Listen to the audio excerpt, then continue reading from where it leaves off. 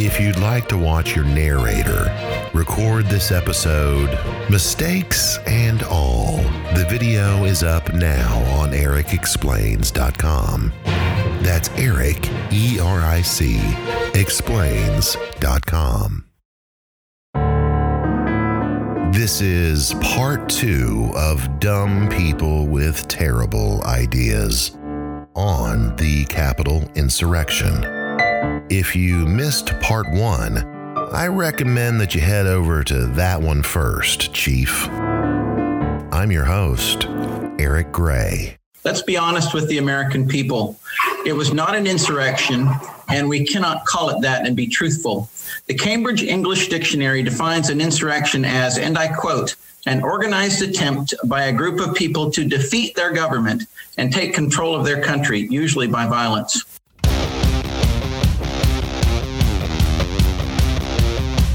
Supporters of the January 6th, 2021 Capitol insurrection have tried to make America disbelieve the evidence provided by our own eyes and ears. I can tell you, the House floor was never breached, and it was not an insurrection. Let's look at the events of that day from the perspective of the Walmart martyrs, the vanilla ISIS of our democracy, the radical yihadists that took over the Capitol with the sole intention of attracting the praise of the world's most prominent narcissist.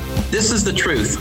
There was an undisciplined mob. Initially, the insurrectionists claimed that Antifa or Black Lives Matter were actually the ones to blame. There were some rioters and some who committed acts of vandalism. But Donald Trump himself, a man that autographs Bibles, destroyed that idea by tweeting, "We love you," to the rioters on Capitol Hill while they were still in the building on January 6th, demonstrating that even a bullshitter like Donald Trump knew that it was his own supporters fucking things up.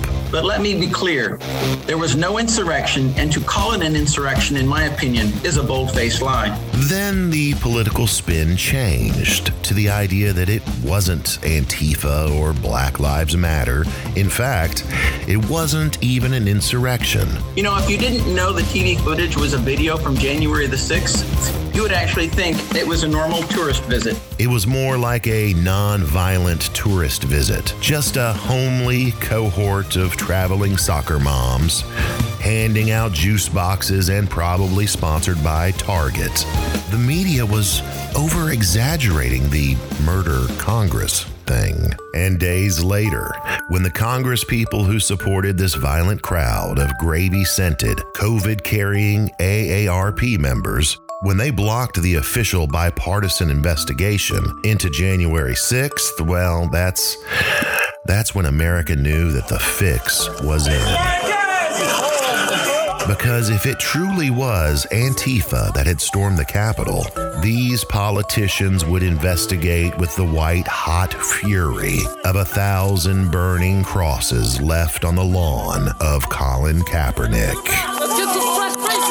And then weeks later, it changed again. Once the waves of arrests proved without any doubt that it was, in fact, Trump supporters throwing a temper tantrum to destroy democracy. That's when the third version took hold, as they suddenly claimed that Ashley Babbitt was nothing but a young fawn. I'm telling you right now, I'm putting all you on notice. Every single one of you politicians led to slaughter with the innocence of Jerry Bambi, Brown, Maxine Waters, suckling on her mama's teat. What the hell are you doing? And that the attackers of our Capitol, who they first claimed were Antifa and are now languishing in jail, well, they are now instead brave, patriotic political prisoners being denied their rights. And that's what happens when you believe in fantasy instead of facts. Because while facts never change, and your belief in them grounds your motivations to a bedrock of consistency, those that traffic in political posturing and made-up excuses are always having to recalibrate their bullshit to generate sympathy. or cover their tracks instead of simply acknowledging the truth. Did you speak with President Trump on January 6th? Yeah, I mean, I spoke with the president last week. I speak with the president all the time. I spoke with him on January 6th. I mean, I talk with President Trump all the time, and that's I don't think that's unusual. I'm actually kind of amazed sometimes that people keep asking this. But of course, I talk to the president all the time. I talked with him, like I said, I talked with him last week. On January 6th, did you speak with him before, during, or after the Capitol was attacked? I'd have to go. I spoke with him that day after. I think after. I don't know if I spoke with him in the morning or not. I just don't know. I'd have to go back and I mean, I don't know that when those conversations happened, but.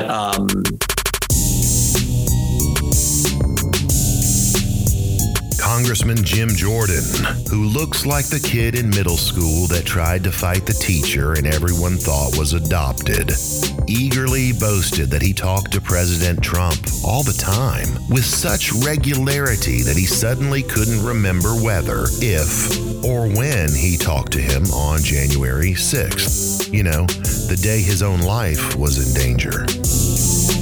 Now let's suspend belief and acknowledge that perhaps Jim Jordan had succumbed to pepper spray so many times prior while ignoring sexual assault at Ohio State that the smell of it in the air at his place of employment didn't appear memorable to him. And also, let's imagine that his flirty booty calls with President Trump happened so frequently that he couldn't keep track of them. But it is impossible to believe that these two occurrences happening at the same time might escape his memory. It's like if Oscar the Grouch set your genitals on fire during a solar eclipse, yet you couldn't remember the details. Congressman Jim Jordan, a man who probably competes in competitive rollerblading in the elderly special needs division, then backtracked and said weeks later, hey, maybe I talked to Trump twice that day. Maybe with another congressman present too, I don't know. And Jim Jordan, who's a man with the modesty of a vegan CrossFitter into cryptocurrency, is far from the only congressperson with amnesia regarding the actions of January 6th. The minority leader in the House of Representatives, Kevin McCarthy, a man who has absolutely jerked off to a Sting album, also provided comic relief by changing his story once the violence had passed. In January, he said this. Some say the riots were caused by Antifa. There is absolutely no evidence of that. And conservatives should be the first to say so. That doesn't mean the president is free from fault. The president bears responsibility for Wednesday's attack on Congress by mob rioters. He should have immediately denounced the mob when he saw what was unfolding.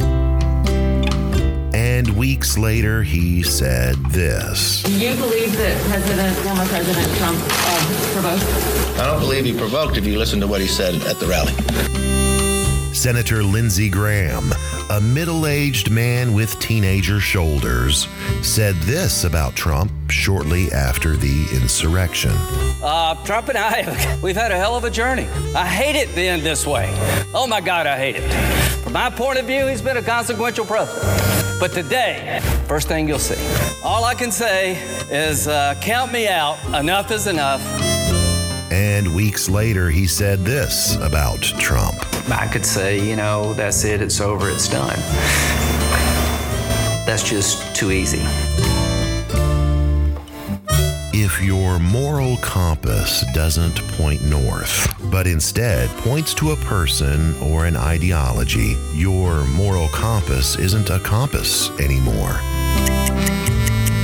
It becomes a stopwatch that can point in any direction, really, if the person holding it just keeps clicking it often enough.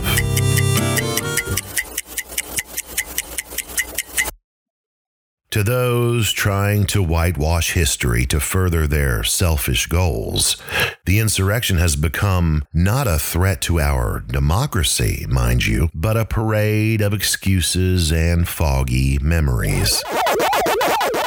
To them, it's a game. They win if they make you and the rest of America forget what happened. They want you to forget the nearly 200 injuries and several deaths and the carnage and the feces smeared on the walls and the hanging noose built outside. They want you to remember a giant video game.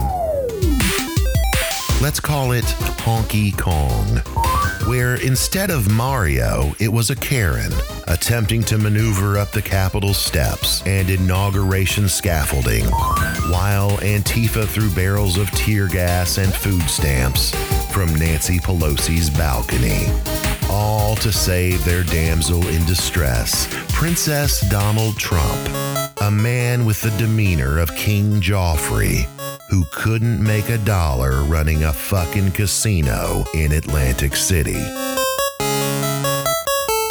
But let's circle back to Ashley Babbitt and the response from Fox News' own trout-mouthed super prick Tucker Carlson.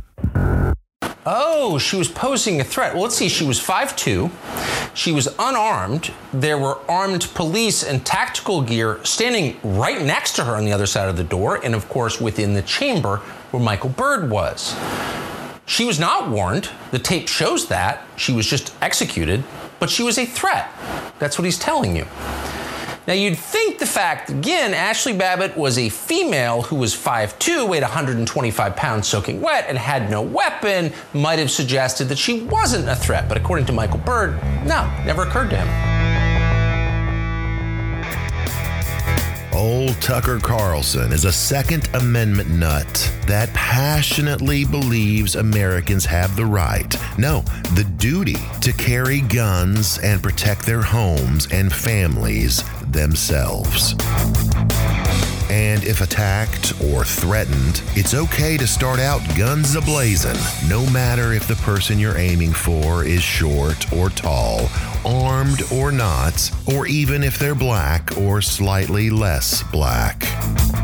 And while that doesn't necessarily apply to the police, if this exact same thing happened elsewhere, in your town, let's say, at a local school or a shopping mall, or God forbid, your own home, thousands of people breaking down the place, walking around with a spear and zip ties and building a noose outside, Tucker would be the first to shoot first and ask questions later, before pounding a sixer of White Claw at the Catalina wine mixer.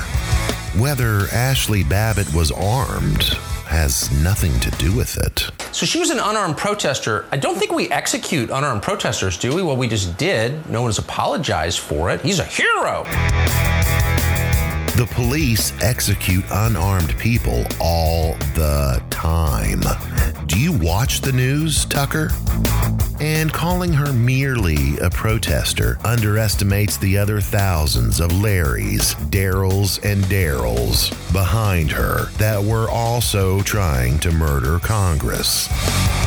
Officer Michael Byrd didn't know if anyone in the mob had weapons or not, and he didn't know how many there were. All he knew was that a significant number of fucknuts had forced their way in and were barreling into a locked and barricaded door, protecting a room with a bunch of Congress members and a vice president with the nuclear launch codes in it.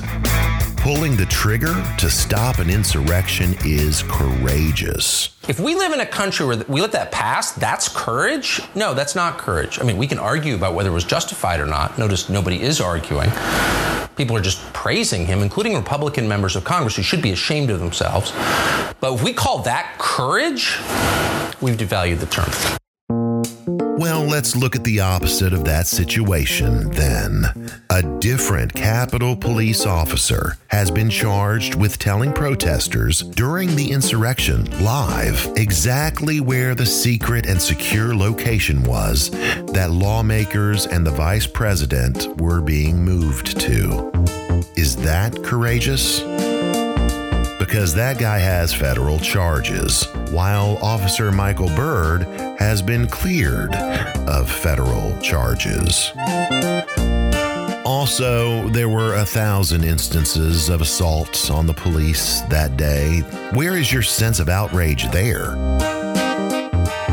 It seems like Tucker Carlson's fondness to back the blue only applies when it's some black kid in a hoodie walking in his own neighborhood, not when it's a shitload of misguided white supremacists raw-dogging democracy to defend a rich pepperoni-nippled New York whoremonger who somehow became the hero for poor folks who work at the dollar store. Meanwhile, Eric Garner was murdered for selling single cigarettes on the sidewalk.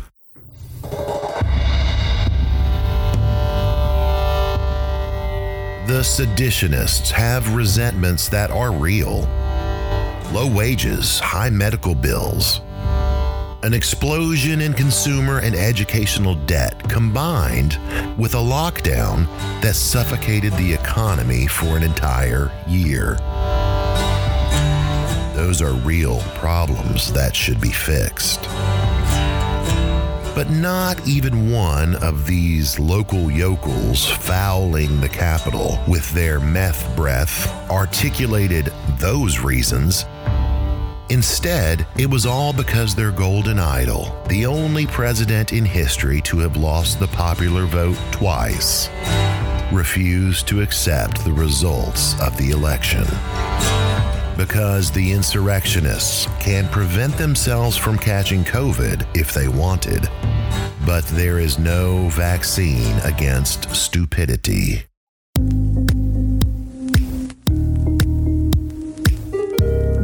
There is no pleasure in having to point out where Donald Trump and his followers immorally touched the doll of democracy. When it comes to assaulting the institutions of our nation, the laws of our land, and the Constitution, Trump is always DTF. And while the prospect of being a lifetime dictator makes Trump wetter than an otter's pocket, his tyranny of the minority has been defeated temporarily. Because now the insurrectionists have learned that no doesn't really mean no, and consent is merely a suggestion, and that it's better to be strong and wrong rather than weak and right. Time will tell if this was a one-time thing, or if it was just a practice run. Let's hope I don't have to do a fucking part 3. And that's a wrap on Season 1, Episode 12 of Dumb People with Terrible Ideas on the Capitol Insurrection, Part 2. This podcast was produced and performed by Eric Gray. If you like what you hear, do me a favor. Tell your friends, tell your family, let folks know about Dumb People with Terrible Ideas, and I will be eternally grateful. Need more info on anything you hear here? Hear here. That's a weird way to say that. Go to the website, ericexplains.com. That's Eric, ERIC, explains.com. Thanks for listening. See you soon.